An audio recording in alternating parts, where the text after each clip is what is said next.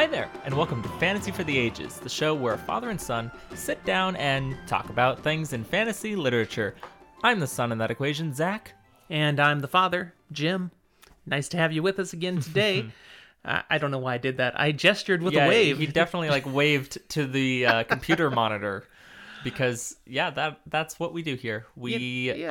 We give a visual representation of our podcast recording. Hey, it got benefit though. We have Jordo in the Discord with us, listening live again, and he waved back. Thank you for validating my dad. There you go. All right, how you doing today, Zach? I'm doing okay. This was a big week for you. It was. As I've said before, I'm getting ready for move, but I'm also going to Alaska for a wedding before that. And so this past week was my final week at my current job. He successfully completed a job and they didn't run him off or anything. I didn't get fired. So that one's good. But it was... Not that you have a history of getting fired. No. To clarify. No, You've never been fired. Not that I know of. But it was a nice kind of bittersweet of, oh, it's the last time, but also, thank goodness, now it's the last time and I get to move on and on and off. Jazz. You worked there for 4 years. Yeah, there were definitely times when I wasn't, because I wasn't always living here, but I typically came back and was like, yeah, I'll work here for a bit more. And this most recent time was over a year straight. All through the pandemic and quarantine and all that, I was working here. So that was a big thing with me. And Absolutely. In just a couple days, I will be going to Alaska. How are you doing, Dad? I'm doing well. I had a fairly normal week, except that my car is still in the shop. Yeah, not so great. And they still have no estimate for me on when I will get it back. Fortunately, it's a time of year where I don't have a lot of travel for work, so I can make do. I've been working from home. Next week, I do have a conference to go attend out at the beautiful Pacific Coast again, Oregon coast. And since you're out of town, we have an extra vehicle around. Yeah, you can use my car. So it works out. This is not a good time to try to rent a car. Rental prices are really sky high right now. During the pandemic, the companies all sold off their inventory, so there's not enough cars for all the people who now want to rent, and that means capitalism, they can charge more. And even though things are opening back up, I believe a lot of places still have extra charges here and there in taking care of various COVID-related things. Well, and even the car manufacturers are having trouble making cars enough for the demand that's starting again. So car dealerships want to buy more. The rental places, they want cars. They can't get them. But you didn't come here to listen to us talk about car manufacturers. That's right. We should in the real world. From this stuff This now. is about fantasy. Yes. So as we fantasize about better things, let's talk about drinks. That is a better thing. What are you drinking? I have made a unique, one-of-a-kind woktail for us today here. I'm drinking Four Kings and a Peachy Crown. So, Four Kings, of course, has some meaning, even to those first-time readers who are with us. Oh, you mean in the book? I thought you were talking about, with the liquor. No. From the book, Four Kings, prominent site, and something happens in the eye of the world that was significant there. I think you're allowed to spoil that. We've already covered it. Yeah, I don't have to do it again, because we have already covered it. But so, Four Kings, and there is a tale they haven't heard about yet, talking about Four Kings and their fight over a crown. So I've got Four Kings and a Peachy Crown, because the Four Kings of liquor in this are vodka, gin, dark rum, and tequila. And then I put in some peach, Crown Royal. See, crown, get it? So Peachy Crown. There you go. I have a really semi-concerning thing that I am asking this question. That story is a Wheel of Time story. I didn't remember if it was in this series or if I read it somewhere else. I just remember the story. It's a Wheel of Time story.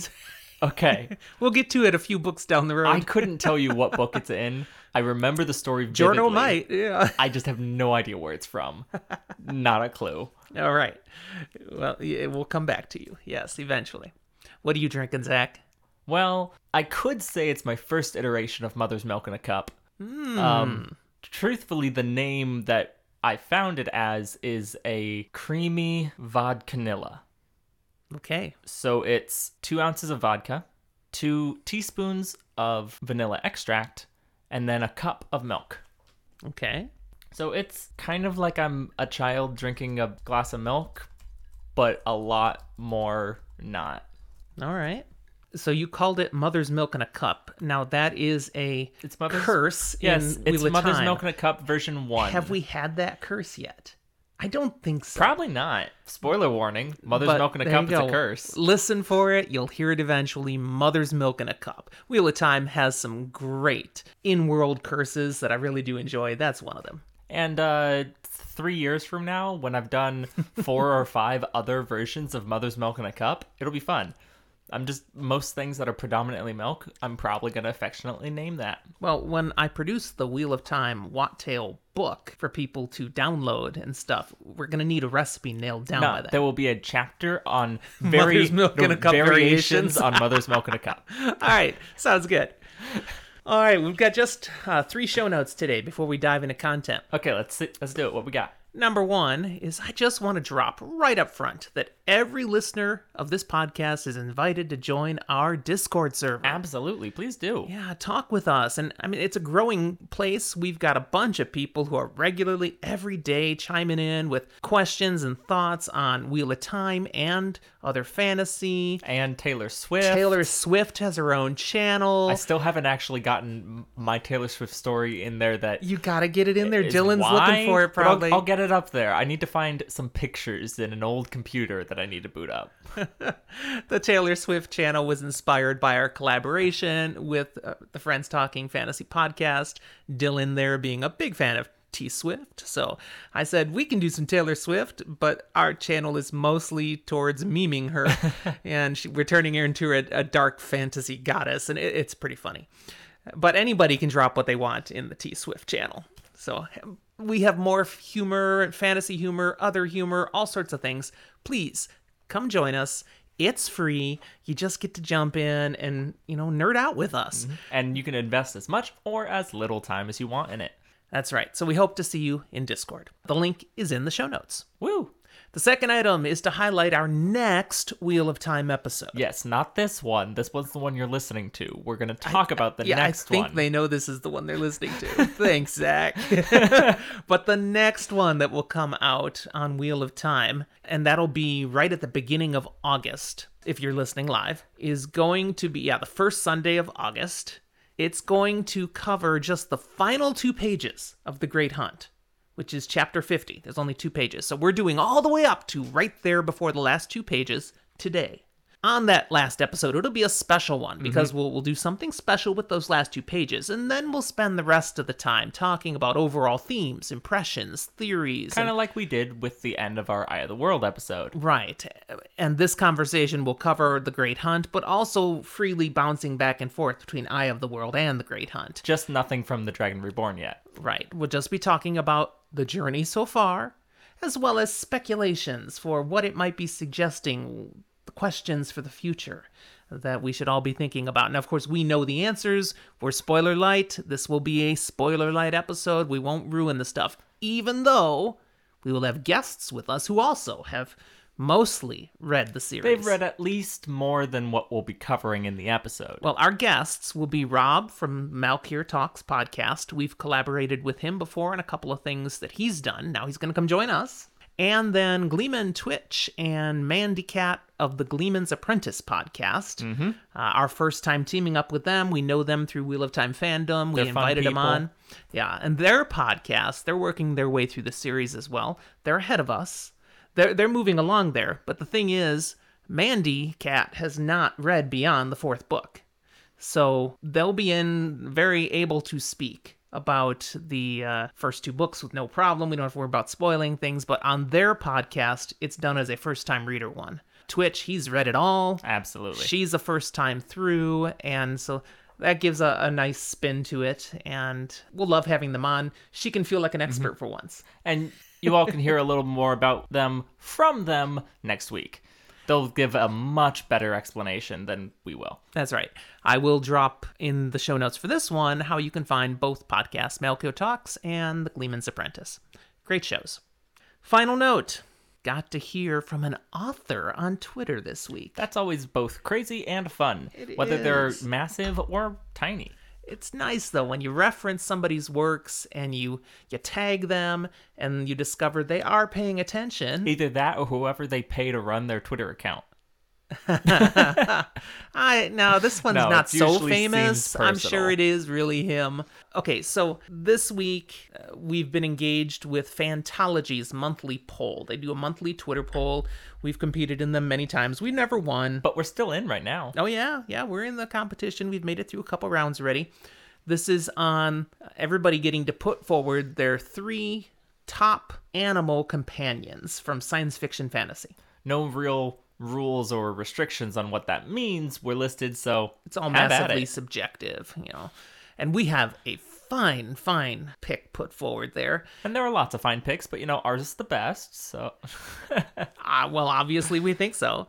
So we've got Hedwig representing Harry Potter series. We've got Bella from the Wheel of Time. And then pulling from the past from before Zack is born, we have Falcor from the Neverending Story. I know the never-ending story, though. It Which never is good. ends. Anyway, so we're doing well with that.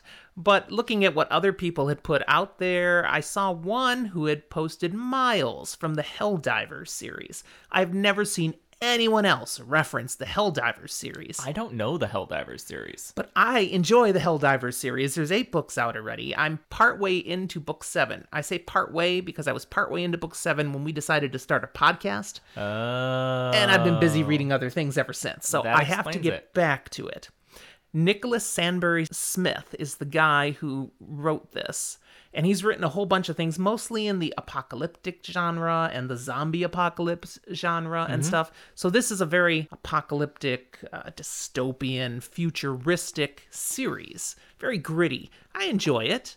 And Miles is the dog companion for one of the main characters. We love a good dog. I saw that. I shouted out to them saying, hey, I love your choice. Miles is great. Helldivers is an awesome series. Nice to meet someone else who's read it. And I tagged the author, and he liked the tweet. No, it went no further than that, but his account, he went ahead and liked our tweet. So anytime, again, an author references something, I'm like, there we go. Maybe we'll cover some of his works in a future episode because you haven't spent time in that genre. I definitely am going Zombie to need apocalypse to and all this read it. apocalyptic Figure stuff. out. Yeah, I'd love to take you on a journey through.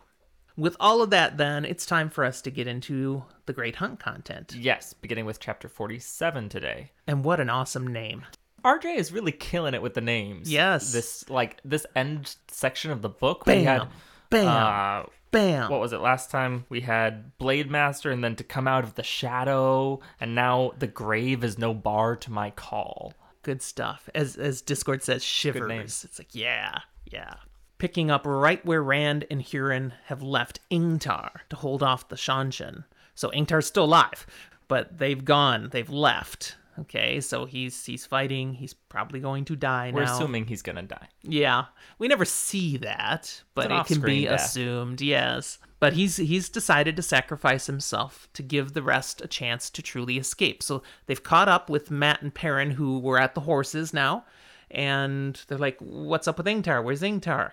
And Rand is like kind of harsh about it. Ingtar's sacrificing himself. Let's not waste it. Let's go. Basically, don't question it. And of course, we know Rand knows more about Ingtar's decision, Yep. and he's trying not to go into that. Rand's not really that good at keeping secrets and things. His usual go-to, it seems like, especially in this book, has been be harsh and aggressive and push people away, and they'll just stop asking questions. It says something about his personality, and I would guess we're going to see that continue to have an impact as we move through the series. He maybe needs healthier ways to deal with such things. Rather than, trying to shut down questions by literally shutting people down. Right. But it works this time, and that's maybe why he does it. It works. They do get on the horses and escape the city. Which is good. Rand pulls up to a halt once they are free and clear. He intends to send them on to Varen with the Horn of Valir while he goes back to Falme. See, he's feeling frustrated. There's a weight on him as he's thinking of the Borderland phrase that he heard from Lan. We'll repeat it here. Death is lighter than a feather. Duty, heavier than a mountain. And that's causing frustration because he feels so many duties right now. Don't go there, Jim. Okay. I didn't. I'm the younger one, and I was mature enough not to do it. There's a term when Both you're feeling you so and many Jordo duties, and Disco did. Yeah. I think I just said discode. You did. Discode. Okay. Discode to Discord. So what is he feeling pulling at him? Well, he needs to save Egwene, but he needs to take care of the horn. But he needs to deal with Pat and Fane. But he needs to make sure Matt and the dagger get back to Tar Valon for full healing. Blah! If you could just rip Rand right down the middle and send a half in each direction, neither would get anything done because the There's person too would fall much. fall And apart. he's thinking, why can't there be just one issue at a time? That's not how life works. Yeah, I was struck by that. Haven't we all felt that way at times? Yeah, that's literally how everyone always has to deal with and figure out. And you have to figure out your time management and your prioritization. And it's a whole mess. And most people, including myself, never really figure it out. We just try our best. And Rand, of course, let's remind everybody, is not that old. He's like 20. He's still a young man trying to figure stuff out, like all of us would be. I don't want to think about the fact He's that younger Rand than is you. younger than me. He's younger than you. I don't like that. Especially when I first started this when I was 9. Wow. I don't like that. So understanding Rand intends to return to Falme alone, he wonders out loud if, maybe he's going mad. This is what the people are thinking around him now. You sure? You're going to go back? I mean, you're going to run back towards the city where lightning is literally striking in the city? Yeah. Huron starts questioning him. What's going on? What would this madness thing be? See, it's important to note, Huron's sitting here, and he has no idea Rand can channel. He's just Lord Rand. But Matt and Perrin are sitting there going, you can channel. You're saying you're going mad. Are you actually going mad? This could be a thing. Yeah, exactly. Now, Rand, he's not going to address the question of madness to the others. He's just saying, no, I just have to return to Falme. I shouldn't have left in the first place. And an argument begins. Matt insisting that if Rand has to go back, he's not about to let him go alone. But before this can progress any further, the decision is actually taken out of their hands. Perrin points out, look, Shanshin soldiers with their strange animals. They're marching out of the city, and they have pairs of Soldam and Damani, and rank upon rank are basically coming right out, blocking any ability to return to Falme. Good guy Perrin with his eyes, always keeping a good lookout. There you go. Now, at first, they're like, wow, they're really ticked we escaped with the horn. But they quickly realize this is not about them. They're not marching out of the city to catch them. It's that awkward moment where they look back and see, whoa, tons of soldiers, and then they look the other way. Yeah, Huron's like, no, look over there, guys. Tons of soldiers. Yeah, the 1,000 white cloaks that we've learned about before are now marching from the other direction. 949. Huh? 949. 949. Yeah, because they lost the 50 and then they kept Bayar off to You're the side. still stuck on that precision, which surprises me when a couple means 3 or 4 to you. But suddenly you want to be Mr. Precise. It's just really fun that they are referred to as like 1,000 white cloaks. So but they made a point to say 949 that they lost white cloaks. These numbers. But wait. Jeffrem Bornhold has 1,000 white cloaks with him. So really there was 1,001. But did it include him or not? No, he had okay, so we're 1,000 with him. So we're at 950. We can be back to 950. Because it was minus about 50. He said 50, but maybe it wasn't exactly. And wow, the one more sitting gripping, to the side. deep content our listeners are getting from us right now. I mean, really, this is what I care about. So that's why I'm talking about. The point is, they have a boatload of Shanshan on one side, a boatload of white cloaks on the other, and they are the filling in the Oreo. Let's not be that kind to them. They're at best a thin Oreo.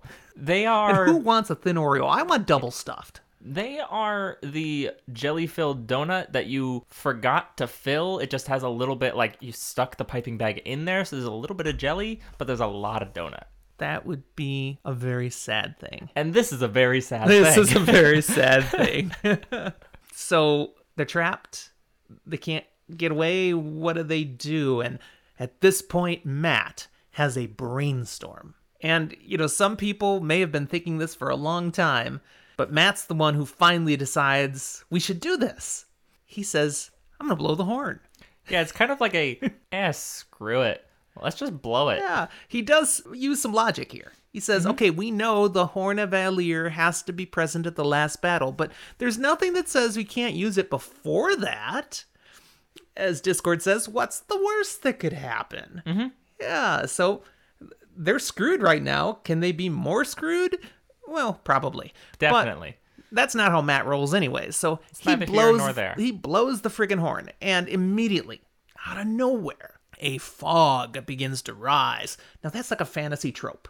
Okay, it is. This fog arrives. But when Jordan wrote this, it wasn't a fantasy trope yet, because he was making tropes. I would like to also kind of put out here, like, yes, this is a crazy, the fog rises out of nowhere, but this is also a coastal town in early morning. This isn't the marine level blowing in, but it's still though. early morning. Like, it could theoretically be explained through natural events. And I think it's very likely that some people who hear about this will think, oh, they exaggerated the marine layer into this.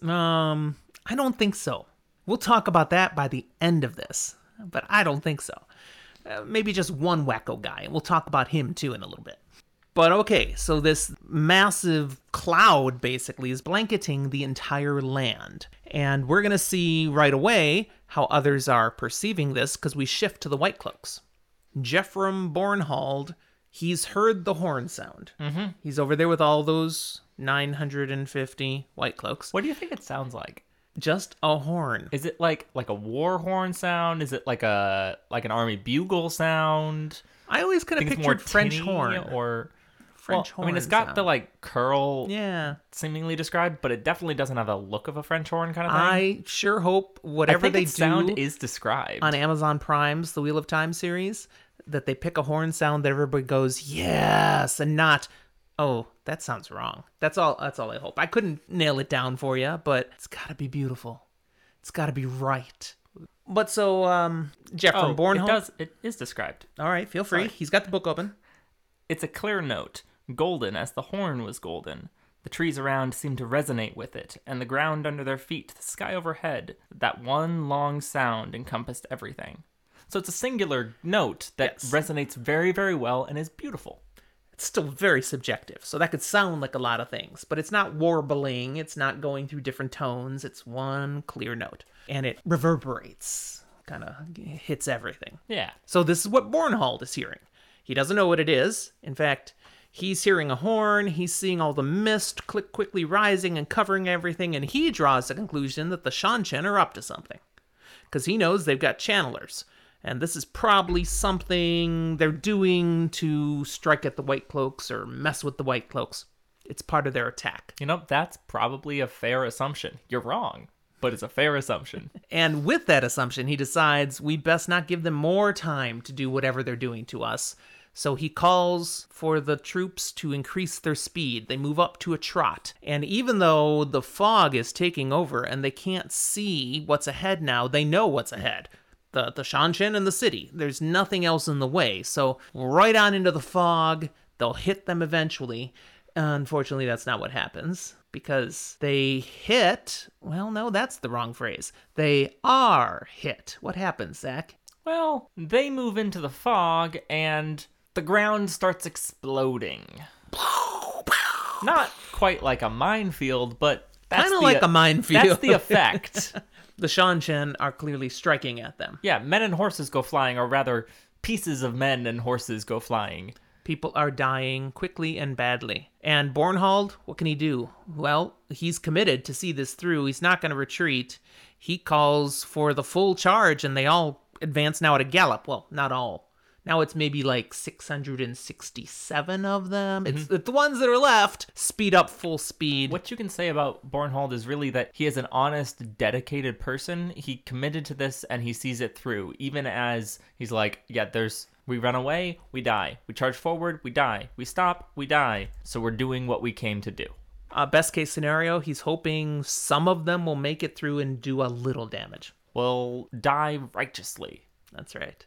So they fly forward on their horses and they die rapidly, as far as we can tell. But we don't know for sure because you can't see what's going on. They're in the fog. The last thing we know about this group of White Cloaks at this point is Bornhold's last thought. This is what it says, which tells you clearly he dies.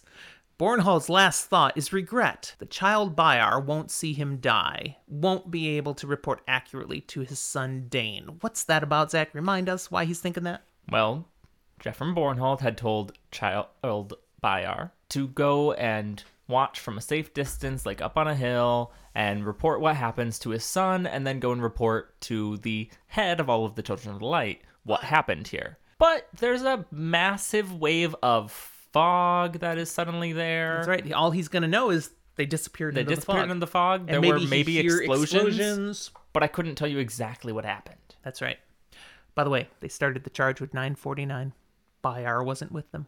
No, that's why it was 949 initially, but then you said it was 1001. They lost 50 and Bayar wasn't there. So when he charges in, you include Jeffen Bornhold now into the number of 1,000, and it's 950. But what I'm saying is when they were lined up, and we said I was 1,000, saying 949. They shouldn't have had 1,000. They'd lost 50 before, so 950. But really, already they would have been 949 because he pulled Bayar out. Okay, let me walk you through the process of math. No, let's not do it. Let's not do it. Just okay, for your sake. I was being cute. Ready? Stop! I don't want to have to edit this out. Discord's on my side. Let's move on. It's weird because you finally jumped into my camp. Fine. Now we return to Rand and the others. So real quick, jump back. Something really bizarre is going on around the horn. They seem to be somehow higher than the ground, even though they're still on the ground, but their perceptions have been changed by the fog. Rand is able to see through the fog, even though it's so thick. And what he can see is viewed as if from a height. Like he's up above everything and looking down at what's happening. So, there's something weird going on. So, looking one way, he can see the final charge of the White Cloaks and their demise. He sees the explosion, sees what's happening to them. Mm-hmm. Looking another way, he sees the city of Falme, again, down below him. Like he's way up on top of a hill or something, or floating on a cloud for all we know. At the same time, it's like he's looking up at Falme. He can't explain it. We can't explain it. It's There's a very something weird strange mess, and it perceptions. kind of seems like he's having a little bit of an acid trip, just in that his perception of everything is weird and skewed. Yes. What he sees in Falme is the Shanshen are in the city and lightning is still ripping its streets. And then down by the harbor, he sees ships with men scurrying about. And one ship in particular he recognizes. Yeah. He's like, that's the Spray. Hey, there's Captain that Bail do be Doman. Bail Doman. There's no way he should be able to see one individual on a boat all the way at the harbor, and yet he can clearly tell. You had no problem with them recognizing people from hundreds of feet off before, and now suddenly you have an issue with it? When did I? What? In the last few chapters when I was making a stink about it. You're losing me. Every time people made connections like, oh, that's Egwene down there in the courtyard. Yeah, but this was no way comparison. This distance is a totally different thing, dude. Yeah, it's ridiculously far. It's still the same thing. Yes, I agree. Except this is a reason be able difference. to see it. That there's, again, something with the fog and the horn that's causing perceptions to be like this. So he literally can see Doman clutching his head with both hands as he stares at all the lightning and everything happening. Oh. It's a strange thing. And then we take it up another notch of amazing and incredible as some riders emerge from the dense mists. Yes. The heroes of the horn.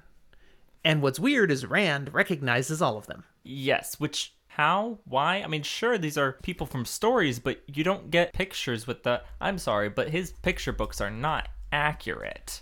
It's able like to he knows these people. Being able to recognize people like Rogosh, the Eagle Eye, Gaidal Kane, Birgitta of the Silver Bow. So you're right.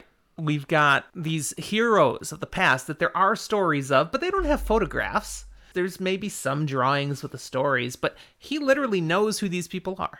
Others, he recognizes them by lots of different names, which is weird. He knows who they are, but he knows, okay, hey, that's Michael, but also Mikkel. And that's Patrick, but also Pedrig.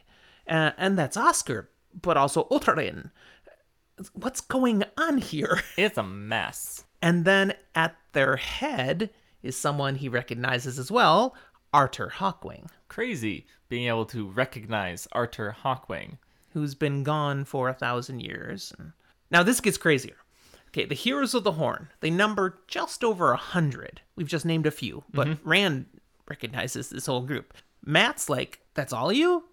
So here's this guy. He's blowing the horn. Let's get these guys to come help us. And it's supposed to call an army that will suddenly save the day and win everything. We got 1,949 white cloaks. We got a whole city of Shanshan, and you 102 showed up? Yeah. I thought this horn was special. Even if you guys are awesome, there's only that many of you. Oh, Matt. But Hawkwing points out, okay, there are few who rise to the level of being bound to the horn, like us.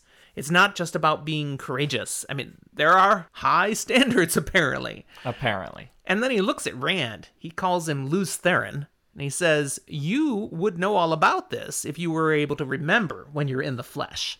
Okay, whoa, what does that mean?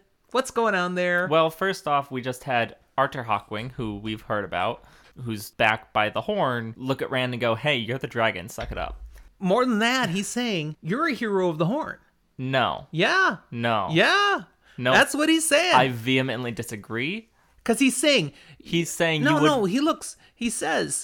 about all these things about being bound to the horn and says to Rand, you would know all about that. Yes. If you could remember. That doesn't mean that he is that. I disagree. Oh, so disagree. This is...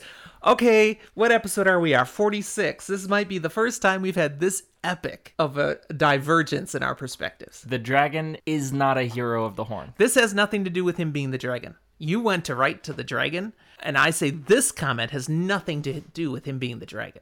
This has to do with him being a hero. You can't really separate those entirely. I can, and I am. If we're talking about his soul, it's kind of one and the same. He is the dragon. Okay.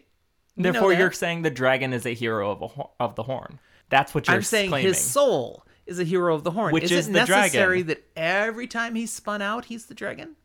Maybe there are times he's spun out when he's not the dragon. No, what I'm saying, when his soul is spun out, it's not always Rand. It is always the dragon. No, it's always his soul.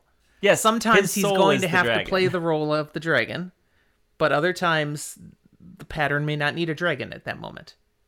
So again, all of this is going to be needed to be changed. No, this I think we can keep. I don't know. Hey, I edit. I get to decide. Fine. But we've talked about how as the pattern repeats and stuff, there are other dragons and all that stuff. But really, there's one dragon. It just changes forms. Therefore, I'd say the soul is the same. It just looks different. Yeah. So when there's a female dragon, spoiler alert, supposedly that's a thing that can happen. It should be able to, I guess. It's still Rand's soul. It's the same soul. Yep. Okay, I don't know how we got to that point, but let's get back to where we are. Rand, he's hearing all this, and basically, okay, I'm going with this hero thing, but Arthur Hawkwing has confirmed he sees Rand as the dragon. And Rand, he wants to deny any of this stuff, as he has many times before. Yeah. But he also recognizes, okay, that would waste time. We don't have time to waste. And he says to them, thanks for being here. Nice meeting you. Okay, we need to drive back the Shanshan. Okay, they are bad news, including that they've got chained Aes Sedai that they use in battle. Yes. And you need to save Egwene. Okay, now those two needs are totally different levels. You've got massive army, bad guys. Oh, and there's this one girl. Or are they different levels? Well, the heroes think it's different levels because they start chuckling. Number of them behind Arthur Hawkwing. And Brigida fondly states, yeah, you always choose women who cause you trouble, Luce Theron. Again, calling him Luce Theron. Is a thing. The heroes agree, though. They will drive off the Shanshan, all 102 of them. I just randomly picked 102 because there's more than 100. Yeah, I feel like there's got to be a lot. Or the heroes 102 or the Shanshan are 102. Your pronoun game was weird there. The heroes. Gotcha. I thought you were saying heroes were driving off 102 There's not Shanshan. 102 Shanshan. I'm like, there's way more than that. Way more. All right, we'll take care of them. No problem. But before we can do that, Hawkwing notes, I feel something holding us back. Yeah. And then he rounds on Rand. He says, do you have it? Is it safe? Oh, sorry. Wrong series. Is it secret? Is it safe? Yeah. There we go. No, do you have the banner? As and luck Rand's so like, happens, I he do. does. He was told at one point it may save his life. Ta-da! Here we go. Since they ran out of the city, got back to their horses that had their packs and stuff, he's got it in the bag He there. pulls out the dragon banner. The heroes, they have come at the call of the horn, but Arthur Hawkwing says we must follow the banner. And the dragon. Huron hears this, and he's like, what? Because that's the first he's hearing. Bluntly, the confirmation, this is the dragon. Lord Rand, I've been hanging with, following with, palling up with, kowtowing to, whatever. He's the friggin' dragon reborn? This does feel like a little bit of like unnecessary red tape, as they're like, hey, we recognize you. You're the dragon.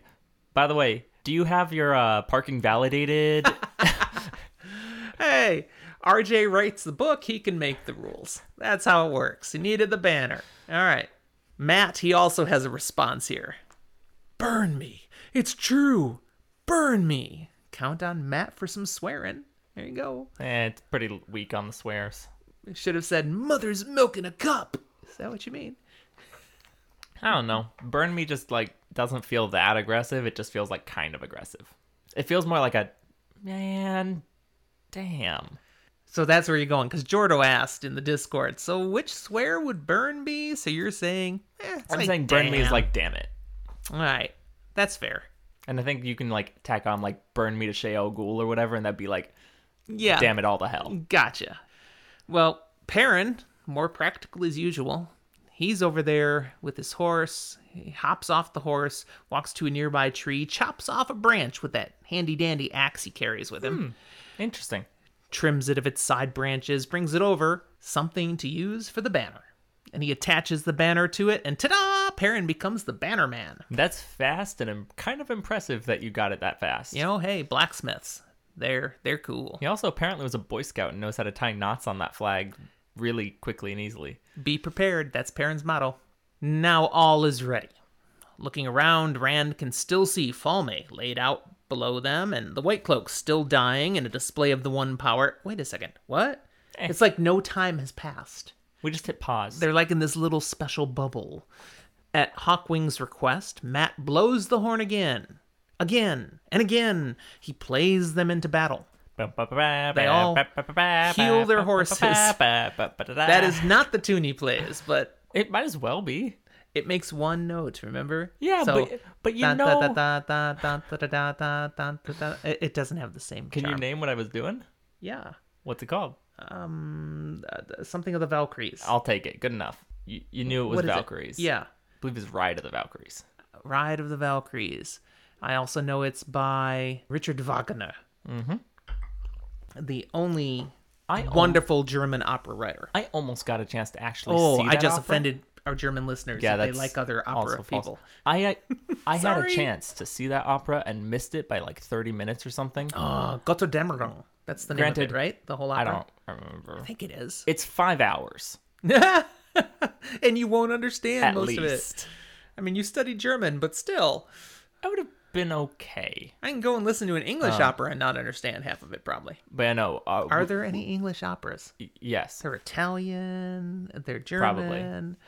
There are English written ones. I just don't know if they're in the English language. We'll find out at some point. This would be called a tangent. There are operettas Yes. that are English. Yes, there are.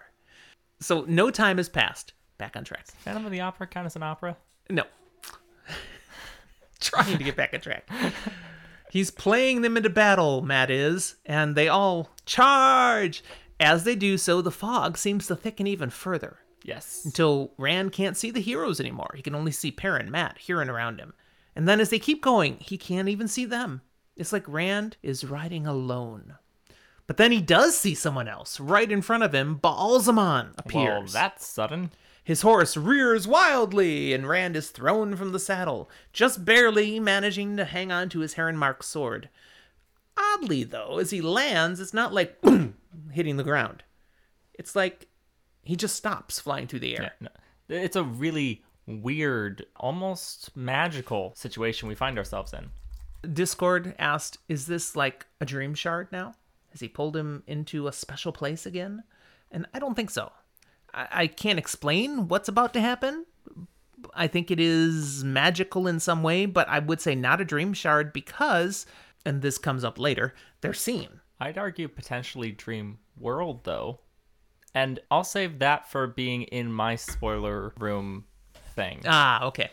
I potentially could say this is, again, part of whatever has been done by the horn, and that this is part of what the wheel is weaving at this time through Interesting. the magic of the horn. That's just my thought. And I also will say this is going to make friggin' great television if they do this right. When they get to this point in Amazon Or series. it will look really bad. No, please no. I hope not. Okay. So he's been thrown from the horse, but he's just fine. And his horse is gone now. All he sees is Balsamon, or Ballsy for short, because that's cool. It's easier to say than really, Balsamon as well. It's not really cool. I'm going to practice just, saying Balsamon, but Ballsy. it He just, is rather ballsy, right? Exactly. Yeah. It's specific. Rand climbs to his feet. It's a one-on-one confrontation, and yet Rand can still sense somehow that the heroes in the distance are meeting the Shanshan, with Perrin, Mat, and Huron among them. And though overwhelmed, I mean, again, 102, 105, if you throw the guys in, against hordes, rank upon rank of Shanshan, and yet they're pushing the Shanshan back. In my brain, the already existing, like, theatrical depiction of this is when Aragorn kind of has that army of the dead come sweeping through and just slaughters army. That's the heroes of the Horn. That's what we're seeing They're happen. unstoppable. They're forcing the Shanshan back. That's working well. Not quite like No, it's Lord not of the Rings, exact though. same system. I touch you, you theory, die. Not like that. But it's that idea of these, like, almost slightly spectral people who come through and just whoosh. So, thankful for knowing that that's happening, he turns his full attention, Rand turns his full attention to Balsamon and assumes the void, reaches for the true source, because this is what you got to do when you're up against this guy. He's one-on-one with the Dark One again, so what do I do? Rand, of course, doesn't really want to do anything with Balsamon because he's got Not one really. person on his mind right now, and it's not Balsamon, it's Egwene. He's still thinking, I need to save Egwene. He's got a one-track mind. He does. Sucker for a woman. But Balsamon, he's not going to let Rand get away. He's not going to let him push past. Nah, he's like, you stand here and we fight. That's right. He's got a staff with him, and he's ready to use it to do some thumping, if necessary. Rand, he's got his sword, and he tries to fight his way past, but Balsamon, he counters each swing. Mm-hmm. And he's also jabbing with words as they have this little tete-a-tete. Rand is Luz Theron, is one of the things that is clear. He says, not only that, you belong to me, whether alive or dead. Well, that's ominous. Ooh, yeah. We also hear that Balsamon thinks Rand sounded the Horn of Valir. Now, this is That's not important. true. This is not true. We know that. So it proves to Rand, he has the realization Ballsy doesn't know everything. We already did know that because he's messed up a thing here or there, or he didn't know which boy was which. But It hadn't clicked for Rand yet. Rand now Right at this realizes it. moment, he doesn't know everything. He just thinks he knows everything. Okay. Balsamon refers to the one power filling Rand and says, that's going to kill you unless you allow me to train you, to teach you how to control it, which I will do if you willingly serve me. Now, to a lot of people, that would probably be tempting. Mm-hmm. Rand's just thinking about Egwene. He don't care. Yep. So he literally just, I don't think he says anything. He just attacks. Well, he responds exactly that. You're exactly right. He responds with another attack.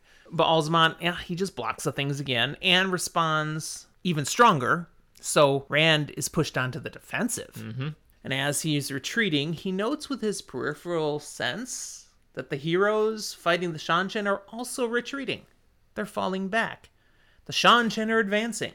And as Rand and Balsamon continue to duel, picture them going back and forth across the room, he sees that the same thing is happening down below. He realizes whatever's going on here, we're linked. That there is some reflection in this. As Rand is winning, so are the heroes. As Rand is defensively backing up, the Shanshan are advancing. And now, Balsamon drops a comment that to me suggests a clear part he has played in recent events. Okay. He says, they will not save you. Those who might save you will be carried far across the Aerith Ocean. If ever you see them again, they will be collared slaves, and they will destroy you for their new masters. Okay, what is he actually referring to, Zach? Well, I mean, he's clearly talking about the idea of Damane being... Sorry, I'm laughing at Discord. Jordo says, obviously Ballsy hasn't checked his voice messages from Surath. So, Damane who have been collared and stuff. Specifically in this case, this weird plot that had people close to him get taken across the ways, brought over here. Some of them, Egwene, collared and going to be sent across the Earth Ocean. This shows clearly it was Baalzamon that Suroth and Leandrin had referred they to talked as about, that master they were scared to. of and stuff. Apparently, but Baalzamon ordered the hit.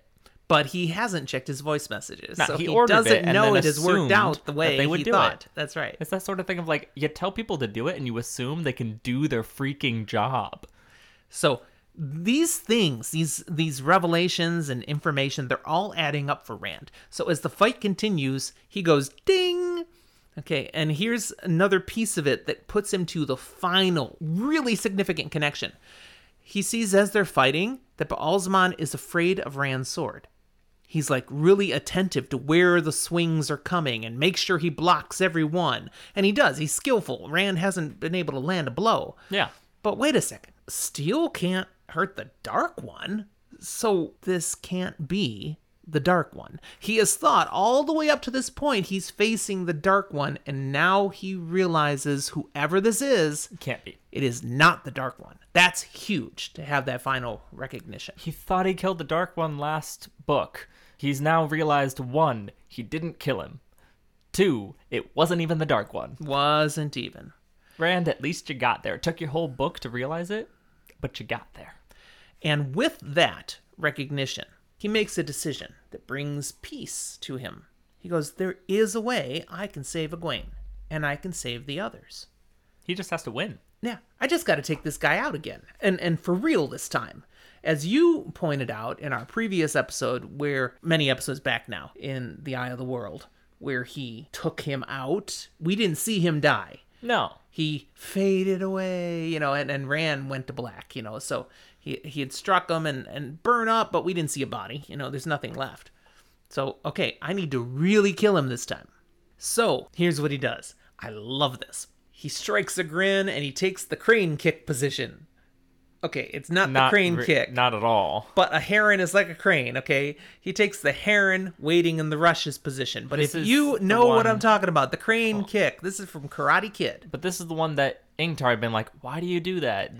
That's just for balance. It'll leave you horribly Which is open. what the crane kick position is for. And yes, this is just for balance. It is leaving him totally open. Yep.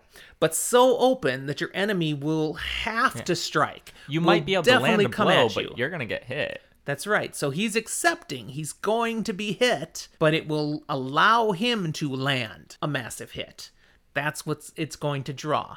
So he's willing to do it. And he's thinking of what Lan told him in Faldara when they last parted, that there will come a time when you will want something so great that you will be willing to even give your life for it. And he told him, sheathing the sword. In your own body. Yep. Now, so this isn't exactly this is the time. A sword. It's more like sheathing the staff. Yeah, okay. Come on, don't mess with the metaphors. Baalzamon, he sees Rand take this position. He's like, and grinning. He's like, what are you doing? Rand declares, I have never served you. I don't care what you say. I know it. And then we get a Matrix moment. Here's another call out to a sci-fi fantasy movie. All right. Come, it is time to die. And I so see him with the fingers twitching. That's fair. It's great. Ballsy shouts, then die, worm! And strikes with his, staff. So he doesn't have a sword. But it's like the a spear. Staff he's been blocking. But he stabs him with it like it's a spear. This staff is either kind of sharp, or this is like magical, or he's just really, really aggressively stabbing. Well, now, hold on. If you get hit with a blunt object hard enough, it will pierce the skin. That's truth. But that's why I'm like, he'd have to be really, really hard, because I'm imagining this staff's pretty big around. Mm-hmm. It's going to have to be really hard. And I think that's exactly what happens, because he's wide open. So like almost wham! Inhumanly hard. Right in his side. And it says it pierces Rand's side. And as he's done that, Rand has his opening and drives his heron-marked blade into Baalzamon's heart. And Baalzamon screams, and the world seems to explode into fire, and then... End of chapter. End of episode. Now, quick little side thing for And see, Discord, we cannot say this out loud.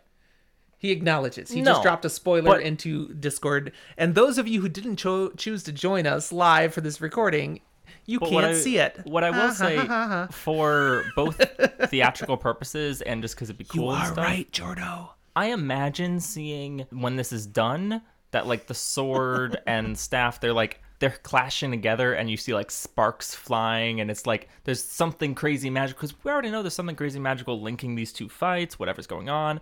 Totally go for it. Make it look like these things are some crazy magic fight. It sounds cool. Okay. Well, again, it's kind of like fade to black, end of chapter. I figured that's a good place to end the episode. No, we still have like 2 more. There's no way we could ever do that to them. Really? Leave it right there? No. It would be a terrible place. So let's go further. These ones will be shorter. It's but true. That's just because they're written shorter. We do leave Rand, though. That POV gets switched out. For now. So we're not going to find out exactly what happens for a little bit. Instead, Chapter 48, First Claiming, another great Dibs. name to a chapter. I call dibs.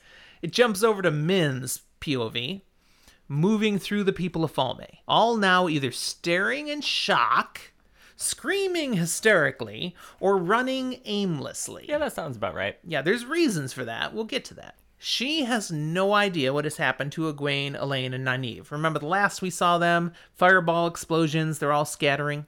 Okay, but at this point, she's not in touch with any of them. Which is unfortunate, because I thought what we'd last seen, she'd split, and there were like 2 and 2, and yeah, no, that's even split more now. Yep.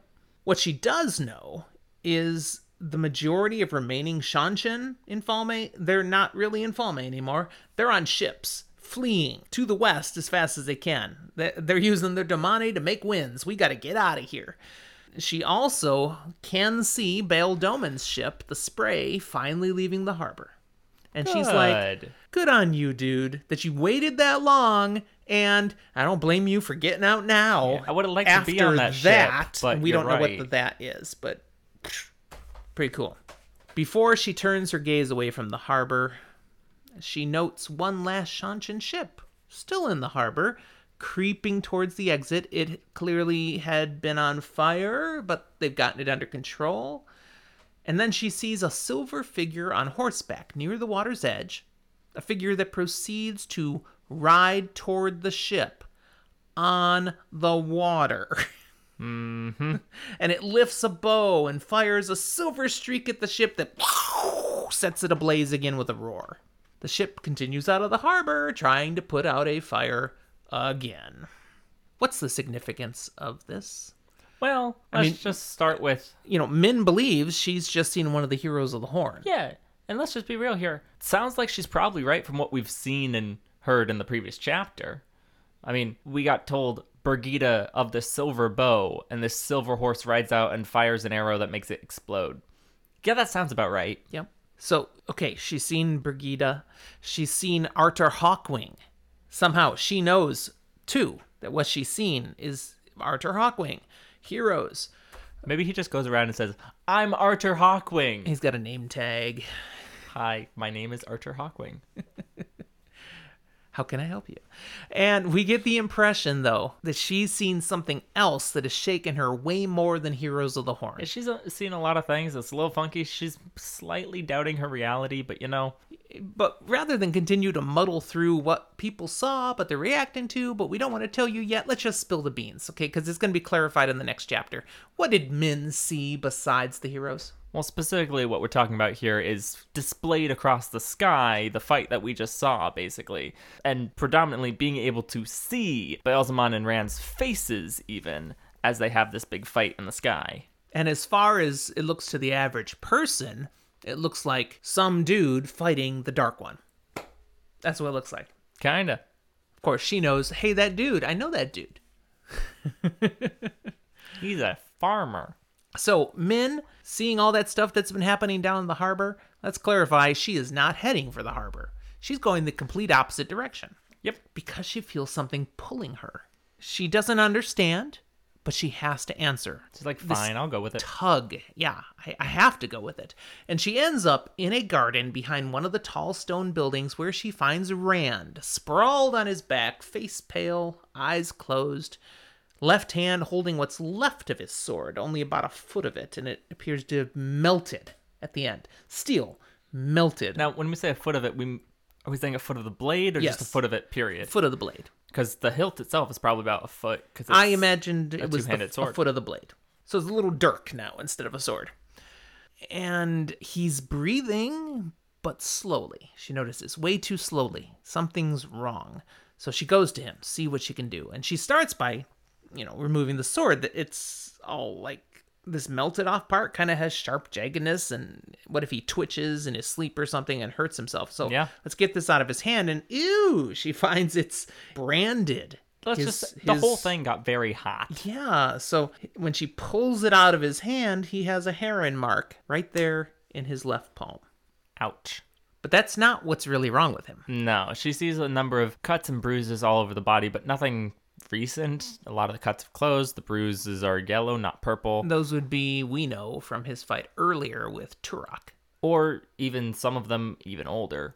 He's been a number of scrapes. Perhaps. Some of these are even older. Some of them are from Turok. Some of them might even be from now, but they're minor. And so she... But still, none of that explains why he's breathing so slow and in such bad shape. And I mean, the burn with his hand that she saw, that's probably the worst thing that she's found yet. But it's something so far in an extremity, it shouldn't affect his core-ness that much yet. And so she keeps looking. Mm-hmm. And she does find another wound. And it's a doozy. That's a good word for it. In his side, she sees a spot where his clothing appears to have been burned through, a little hole.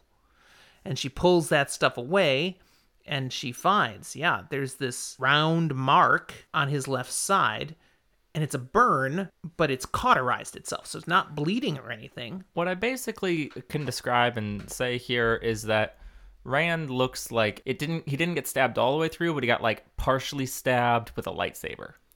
That is a good comparison. I like that. And instantly cauterized. How big do you think this thing is? We're talking 2 inches around, 1 inch around, I guess 5 inches around. I guesstimate in its full size about the size of a fist. The worst central part of it, I would say, is probably a little bigger than a quarter, maybe a $50 silver dollar kind of thing.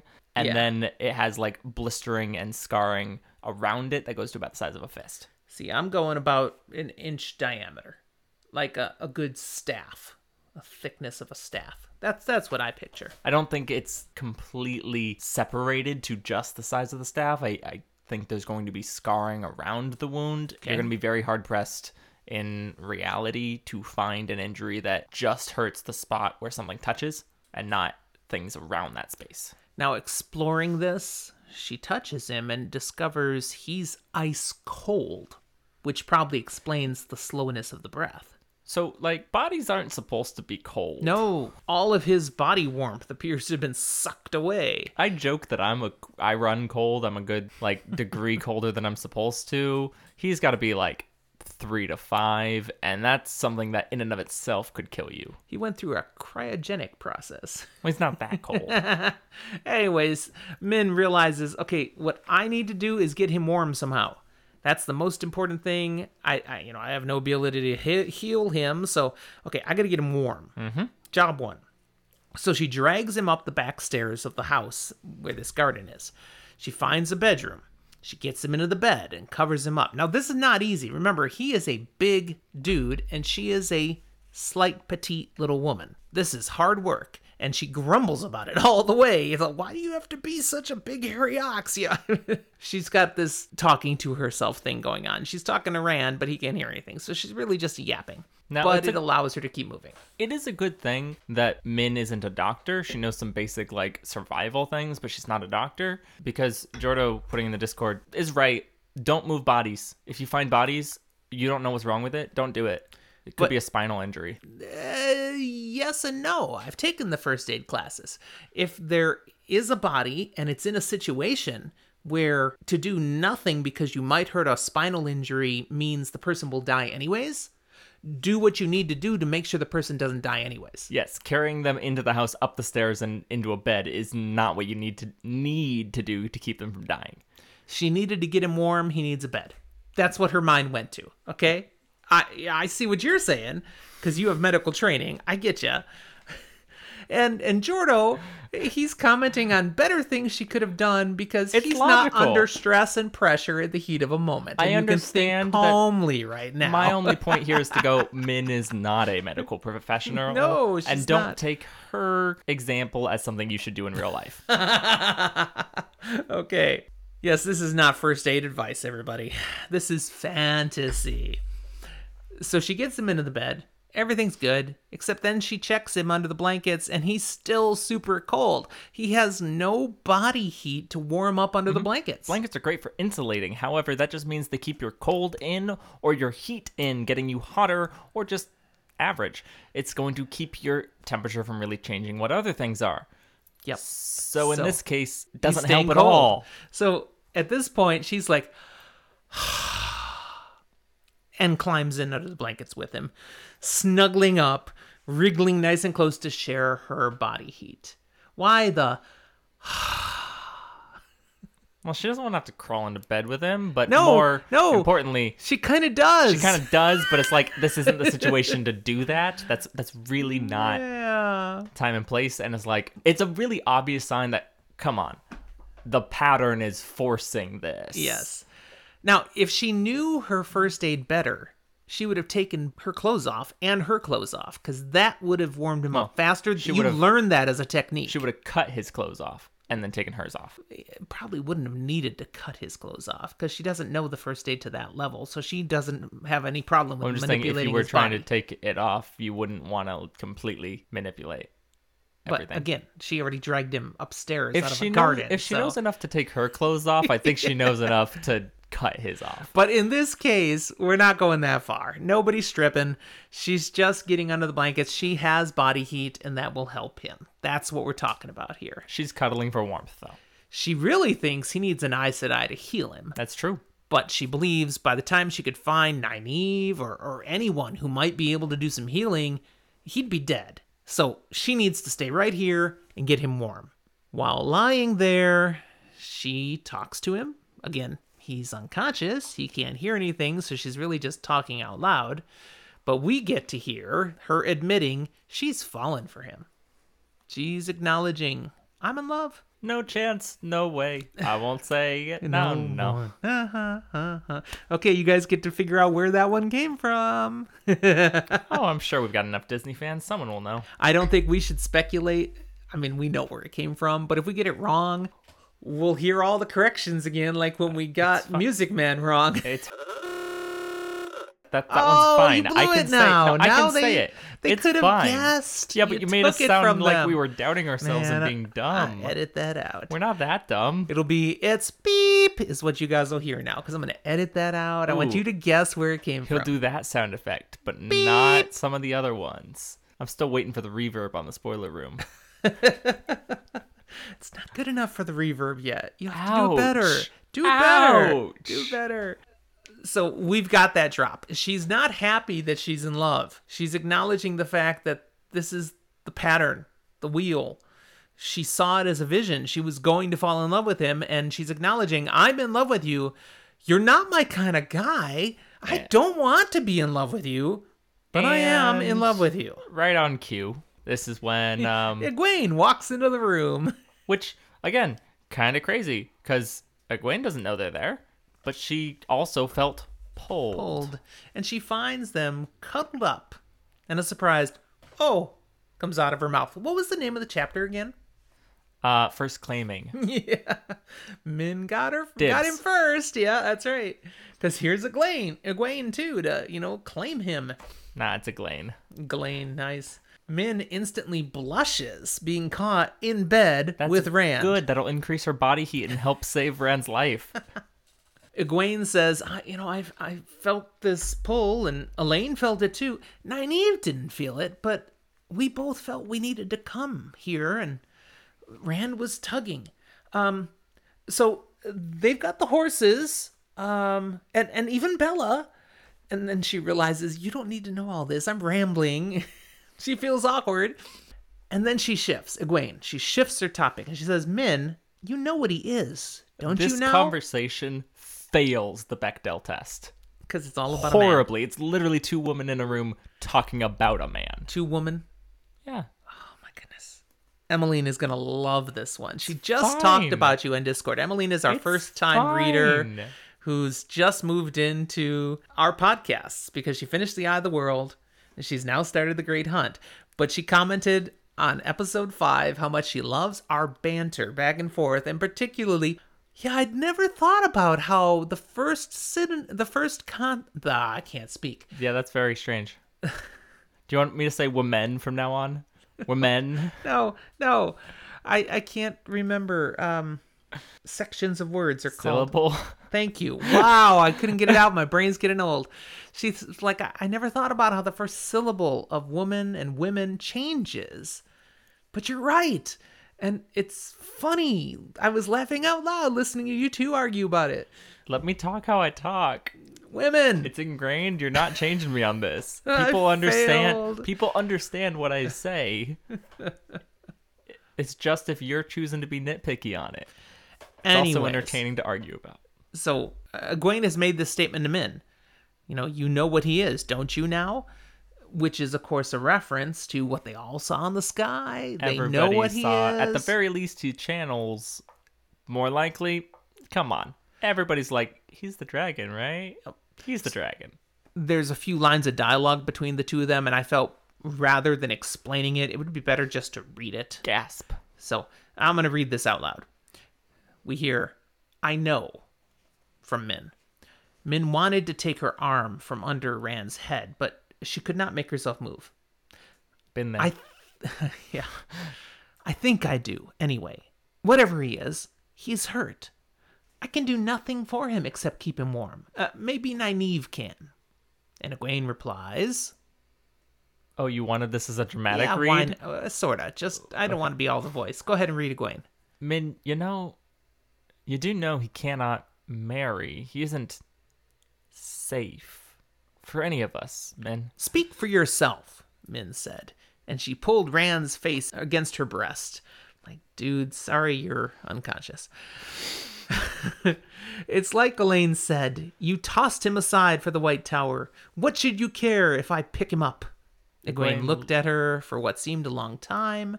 Not at Rand, not at all, only at her. And she feels her face growing hotter and wanted to look away, but she could not. I will bring Nynaeve, Egwene said finally, and walked out of the room with her back straight and her head high.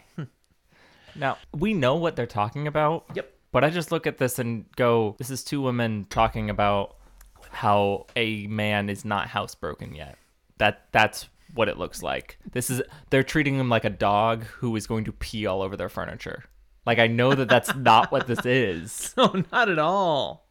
But that's the vibe I get. He's not a dog. No, he's not.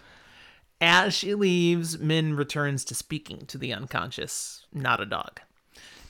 And we learn a few more things. This is all as her reading had told her would happen. Yep.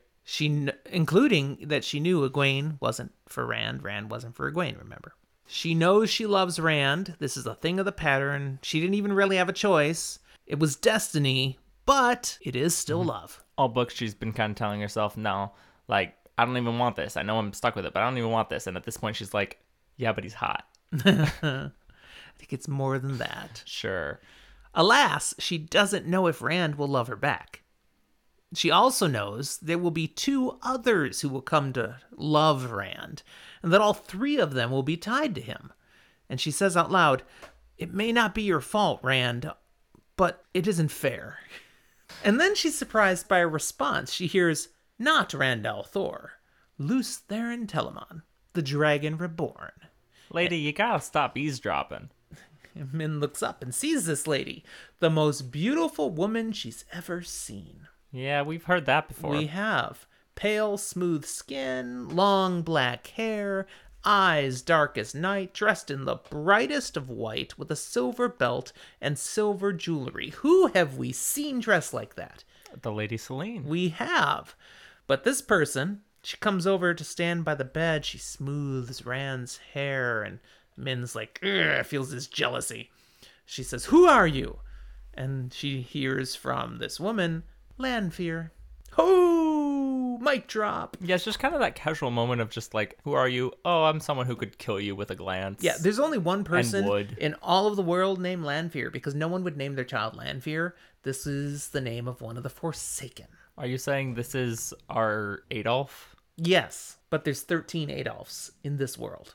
Nobody names their child Lanfear. Nobody names their child Balthamel. Also, if you do have a child named Adolf, that's totally fine and okay. It's just kind of the go-to of an atrocious person act thing.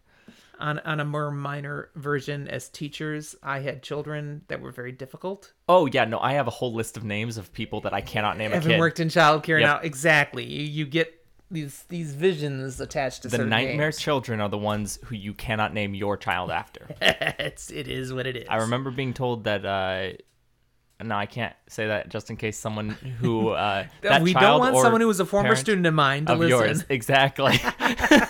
Just in case. Let's not peg any of those children. Thank you. Sensitivity are us. Okay, so she's freaking out a little bit to realize she's before one of the Forsaken. And Min hears some powerful things out of her mouth. First, she says, Lanfear says, he doesn't believe yet, I think. He knows, but he does not believe. I have guided his steps, pushed him, pulled him, enticed him. He was always stubborn, but this time I will shape him. Good luck with that. The Shamael thinks he controls events, but I do. Good luck with that. And then Lanfear tells Min that Luz Theron belongs to her, and that Min may take care of him until she returns. And then poof, she's gone.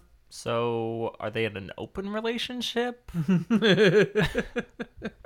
So there's a lot in that statement. We really can't break it down much more because it would be too Spoiler spoilery, but we're emphasizing, hey, that's kind of important what she says, and that's why I repeated it. Yep, there's lots in there. The chapter ends with a last paragraph where we have a POV switch to Child Bayar, the one White last cloaks. remaining White Cloak in the region. He's galloping away from Falme with the news of all he saw. And that news must now be carried to Dane Bornhald, and then to Pedra Nile, the Lord Captain Commander of the Children of the Light, as Bayar was commanded. And what does Bayar believe he saw, Zach?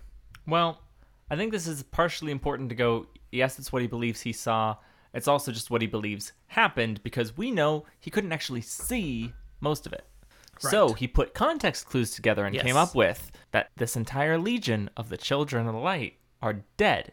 They've been betrayed by dark friends, including Perrin Aybara of the Two Rivers. That's right, we saw that Perrin. So he must be a part of it. Absolutely. And he also has to tell what he saw over in the sky in Falme. This is where we still don't really know yet, but we've already explained what happened. But he needs to relay that to the Lord Captain Commander of the Children of the Light as well, because that's also huge. And that's where chapter 48 ends. So where the first chapter took us, with our opening notes, almost an hour, this one took us 20 minutes. So yes, Well, a that's little good. shorter, a little And shorter. This next one will take us another hour. No. Chapter 49 is titled What Was Meant to Be. Sees us returning to Rand's perspective after the passing of some time. How much? Well, we're going to find out. Rand, he just wakes up. He's been unconscious since that battle with Baalzamon and learns it's been 5 full days. He wakes to discover Min nearby watching him, and he's surprised to see her in a dress. When was the last time Rand actually saw Min? Pretty sure it was Barrelon. Yeah, So this it's girl in the been- breeches. It's been months, And and yet- he had a couple poignant conversations with her over a span of 2 days. But he recognizes her and recognizes she's wearing a dress. That's not how I saw you before. He's a little disoriented, and he tries to piece things together from a conversation he now has with Min. Yes. So through this, we learn, like I said, 5 days it's been. During those 5 days, they've journeyed east from Falme. Okay, so they're 5 days out of Falme. Nynaeve, Elaine, Min, Egwene, they'd all been there in Falme. Yes. While he slept, Varen has headed back to Tarvalon with Matt, along with Egwene, Nynaeve, and Huron. The girls, they're going back to continue their training in the White Tower. And Matt needs to go back with that dagger to go get healed for reals. And also, they took the Horn of Valir with them. Because why not? He learns that he's got a new heron mark in his palm, his left palm. And remember, he already had one in his right. And so he's discovering the burn brand that Min found last time. But we also remember he also had the other one on his other hand from during that dream sequence. And he's kind of disturbed to see those two heron marks now, because he's thinking back to the prophecies of the dragon, the Koreathon cycle, that he had Tom recite for him. Something about twice and twice shall he be marked, once the heron to set his path, twice the heron to name him true. Which screams that you are the friggin' dragon reborn, dude. It's like he's wearing the proof. I mean, also all the people calling him Loose Theron probably was a really big sign. Kind of a clue. At this point, he discovers Moraine is also here now. She walks up to him. He does discover, we didn't mention, he's been stabbed. Oh, yeah. Yeah, he's got this wound. And actually, this wound is a nasty wound. And he learns from Moraine that he probably would have died from the wound, except Nynaeve did do something. She was upset. But she wasn't able to completely heal it. Nope. And neither was Varen or Moraine. They've done what they can to it, but there's something unnatural about this wound. They don't understand it entirely. It's gonna have to just be left to heal on its own the rest of the way. I have a very minor question about that I don't think needs to be cut. But is this a function of the wound, do you think? Because that's what I've always thought. But also, like, I vaguely think I remember something along the line of if you do something and, like, heal, then once it's been healed, it can't be healed again further or something. There is something to, after a passage of time, like with Tom and his bum leg. Yeah. You can't once heal the something body's after healed, right. It can't be fixed. It's more just, It is what it is now. That's the new set to be healed too. Or something. So I don't know if both of those are in play. Yeah. Or if it's just the one. Anyways, what's Moraine been up to? Because we hadn't seen her for chapters and chapters and chapters. Yeah, the last we saw Moraine, she was with Adelaide and Van Dien, right? That's correct, right? And That's that so Drakkar far attack. away. Yeah. She says, I've been around, and I've been about, and I've been all over Toman Head here. I've even been in Falme. She has had months to be around. She says, I did what I could when I got here and saw how things were. I failed to rescue two sisters who have been taken away, collared by the Shanshan. But she didn't get collared. That's good. And Rand, honestly, he's frustrated with Moraine. He'd rather not see her there. He's like, you said I was free, that I was left to my own choices, and then you send Varen to shepherd me. I'm no sheep, Moraine. And Moraine responds that Yeah, I didn't send Varen. that was all her. She did that on her own. That's really important. It's really significant. And that's all we're gonna say. That's right. Spoiler light, we won't tell you why that's important, but we do want you to realize and remember that Moraine just said she didn't send Varen. So let's quickly instead jump through this exposition and tell you the highlights. The too long didn't read. You know that, right? What did you just say? TLDR. Too long didn't read. Too long didn't read. Often when you like send an email or text that's really, really, really long, at the bottom you put like a small couple sentence or paragraph thing that summarizes everything and with the most important key points, so that if someone just skips through and doesn't actually bother reading it, they still get the gist enough that they know anything that they need to know. I've never heard of that, and I wouldn't do that because everything I send is absolutely critical and they must read it. See, that's great. I don't have faith in people to actually read it. Especially, and I love them. I love them so much. They're going to listen to some of this. If they don't read what I sent, then it's their loss, and they'll suffer the consequence. See, like I said, I love them. They're great. Some of my D&D players don't read some of the things, especially lore things that I send to them. So for their and my benefit, I usually include TLDRs. Got it. You enable them. Well, it's either that or the entire gameplay suffers. So yeah, and that sucks too. But hey, we love you. Don't feel attacked or targeted. It's a thing that happens. You're fine. Okay, other things we learn as Rand and Moraine continue to dialogue. They don't know what happened to Pat and Fane. Yeah. You know, Rand hadn't found him.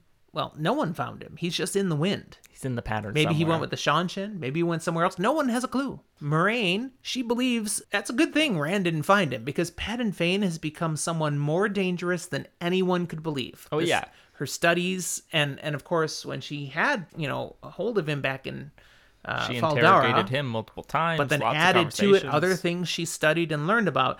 She now believes, okay, this was a person touched by the Dark One himself, who then encountered Mordeth in Shedar Logoth, and that Mordeth would have tried to take him over, but encountering the Dark One's direct touch, that didn't go the way it's supposed to. And so what's left is probably neither, but More. worse. Something new, something worse, exactly. He is something never seen before and horribly dangerous. Probably could have killed Rand. So, good thing you didn't see him. Probably could have killed a lot of things. Rand's battle with Baalzamon. We also learn now, this is where we get confirmation in this dialogue with Moraine. Everybody it was saw it. visible to everyone up in the sky above Falme. Did you feel validated? Remember that? Yeah. Up in the sky above, the prophecy. We had a really nice planetarium projector that just Yeah. put it all up there for us. It was great. And in fact, it was probably not only visible to Falme, but all across Toman Head. Everybody could see these shapes up in the sky. You're a doing the big thing. star. Yeah. And the story of this is spreading all over. Probably well beyond Toman Head already, and it's just going to keep going.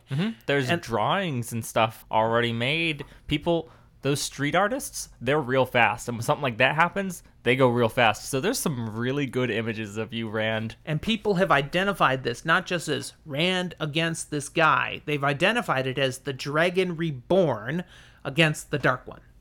And the Dragon Reborn happens to look just like Rand.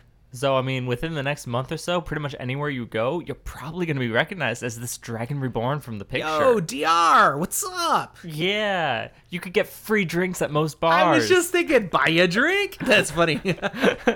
Even as all these signs are pointing to Rand being the Dragon Reborn, he refuses. It's not that he says he doesn't believe it. He's saying, I won't accept it. I won't be the Dragon Reborn. But Moraine points out, yeah, that choice is kind of pointless. Because even doing nothing, you're wreaking havoc. Just think about Kyrian. Okay, you were in Kyrian. You intentionally tried to do nothing. You refused to play the game. And she's telling him. And the city's in civil war now. The country is in chaos. Yeah, he didn't know that quite yet. And she's telling him, just your presence, you being who you are, regardless of your stance on it, makes an impact. It is breaking things apart. It is the way it has to be. So let's add more things to the mix. Kyrian, you said, is in civil war. Yep. But the Black Aja are starting to reveal themselves too. First time in 2,000 years, there's genuine proof of Black Aja. Eridoman and Terabon, they're on the brink of war with each other. Mm-hmm. And there's more. Yeah. Moraine plays her trump card. Undeniable sign that the world is breaking again, and that the dragon has returned. She pulls out 2 Quendiar seals on the Dark One's prison, the ones that Lord Turok had in his collection. One had been Bail Doman's, and one he had. Neither of these are the one they found at the Eye of the World. That's right. Which was also broken. Well, I didn't say that these were broken. Yeah, you did. You said pulled out 2 broken seals. I didn't say broken. You're going to listen. This happened a couple Jorda's episodes ago. going to mention here that you said broken seals. I didn't. You heard it in your head. Remember the last time you really went to die on that hill, and then I played it back to you and showed you were But wrong? I'm going to be right this time. No, I hadn't said broken yet. Anyways. It's also very possible you said 2 Quendiar seals as I read something that it says broken, and so as I read the word broken. That is exactly right. Anyways, these 2 are broken. They're broken. And she says, and the one I had before from the Eye of the World, it's broken too now. So 3 of the 7 seals in the Dark One's prison are broken. Was that one not found broken? I thought it was found broken. No, it was not found broken. But it was broken by the time they got it to Swan Sanche. Originally, it was not broken. Because that's why we know. I'm going to look that back up in a little bit, just because I thought it was. Nope, not originally. Probably I'm wrong. It's totally okay. Some of these details I kind of let slide. My bad. The point is, 3 are now broken. We can confirm. There are only 7. And when all 7 are broken, the Dark One's prison will be torn open, and he will be able to directly touch the world again. Right, so we're going to hope that the other 4 are actually semi-indestructible like they're supposed to be, and these 3 were just like flukes. And Moraine mentions again, per prophecy, that the only hope for the world is that the Dragon Reborn is there to face the Dark One when it happens. It's inevitable. It's going to happen. There's not some way that we can somehow make sure the other 4 don't break. They're going to break. They were not eternal. They were going to, even though they were made from Quindiar that doesn't break, they were going to break. He needs to be there and be ready. They put duct tape on this, which is an amazing fix. It fixes almost everything, but it does degrade over time. That's right. Rand, man, he feels overwhelmed by all this. Understandably. He insists, I gotta get up. Yeah, he'd I like gotta to walk, go man. run away, but he can't quite do that, so he'll go out for a walk. But he is so weak. So Min and Moraine, one on either side under his shoulders, they're helping him stand up. I have a slightly His humorous shoulders, image of my his mind. arms are on their head tops. Yeah, it's not, exactly. It's not on their shoulders, it's on their heads. Moving around a tad, he discovers who else is still there. Perrin, Loyal, Lan, the rest of the Shannara soldiers. Basically, everybody who was with them who didn't go back to Tarvalin is here. And he's kind of surprised, and particularly he comments to Loyal, I didn't think you'd still be here. But Loyal's like, Where else would I be? I am. You're my friend. I hope we're still friends. And Rand's like, I will always be your friend. I mean, until I'm too mad to know what I'm doing, but yeah. And the tail starts wagging because he's happy. Yeah. Oh wait, he's not. He doesn't actually have a tail. It's just. But it's the sentiment that counts. He's a nice lad. And then Rand sees the dragon banner still up on a pole, planted like right in the middle of the camp, blowing on the slight breeze. Get a nicer pole, or did they still use the same branch? It doesn't say. It's probably the same branch. Rand's like, really? Really? Okay, it's bad enough that I may be the Dragon Reborn, but do you have to hang out a bloody sign? And Moraine says, it's too late to hide. It's always been too late to hide, honestly, but now the word is out. And let's drive that home a little bit. Yeah. You got these Shannaran soldiers. They approach and they kneel to him. And they say, the coming of the Dragon Reborn breaks all oaths and bonds. We would give our oaths to you, Lord Dragon. He's like, no. You're Lord Agelmar's men. No, not anymore. And let's really drive it home. Okay. Who was the one that hated him because he looked like Aiel? That'd be Massima. And Massima is there looking at him with his eyes shining like, this is God. He's, as he looks at him now, it's like this total switch. He's filled with a zealous fervor for the Dragon Reborn. Let's take note of this reaction and just remember it as we keep going. Yeah. Hint. That This might be person, significant. all these things. Massima is practically worshiping. And even now. the Dragon Reborn breaks all oaths and bonds and all that. This is a very important thing that happens in a very small chunk of this book. We'll just remember it. Moraine notes that the world will be broken. It will be broken, whether Rand breaks it or not.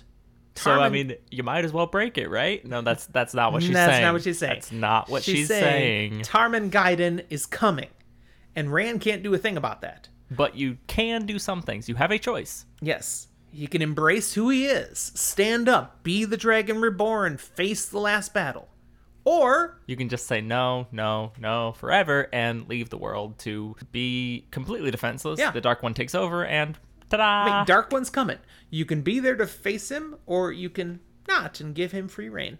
It's your choice. And so the chapter closes with Rand thinking once again of a consistent theme. Death is lighter than a feather, duty heavier than a mountain. And his final words are, not his final words, the final words written by Robert Jordan are, he made his decision.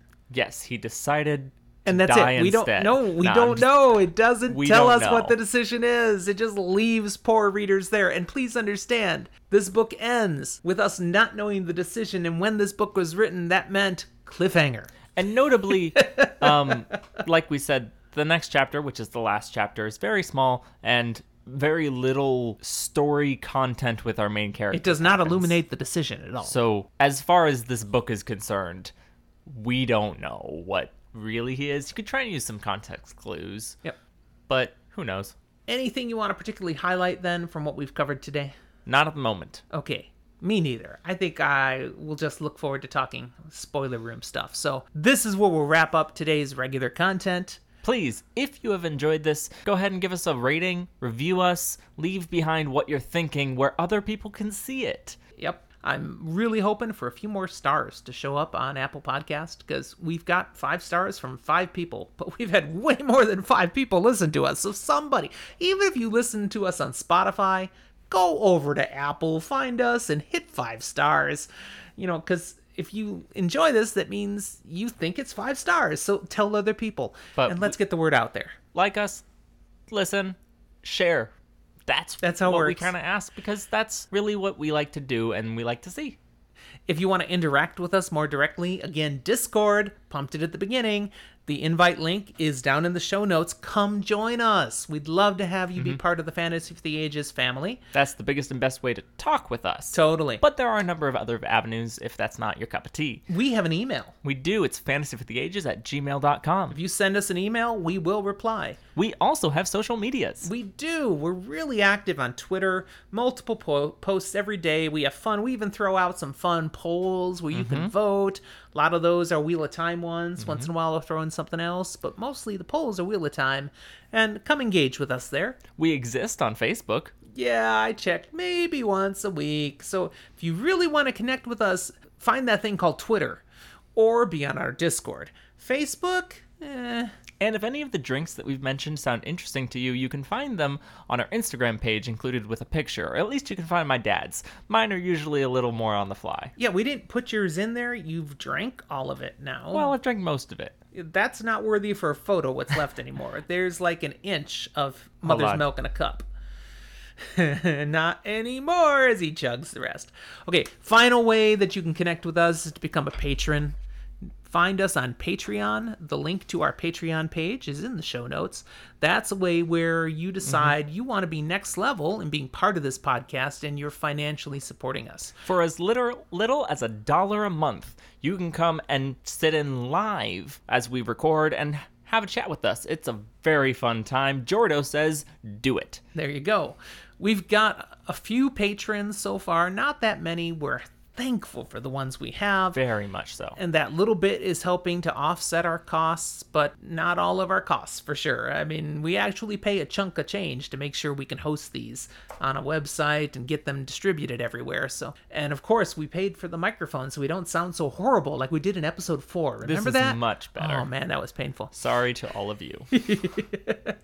But whether you support us on Patreon or not, it's all good. We're thankful you're here. We appreciate you listening, and we'll talk to you next time. Nope. We're not done. Uh-oh. That's right. We have to go now to the... He's gonna laugh. The spoiler room. Okay, why he's laughing is I was about to turn off my recording. Like, I see him go to his mouse, he scrolls it over to the button to stop it. I didn't stop, though. I didn't. And Jordo's like, edit point. Nah, we gotta keep this one. We gotta keep this one in. When I make a fool of myself, we need to keep it. You already keep enough that I make a fool of myself. Because you do it so often. It's easy. Thanks. All right. Rock, paper, scissors time. Yes.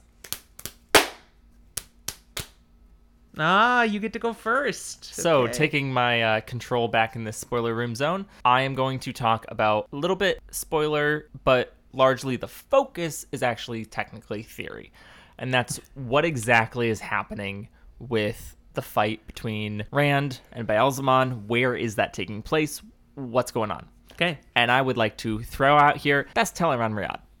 Interesting. And the evidence kind of that I throw with this is where the spoiler comes in.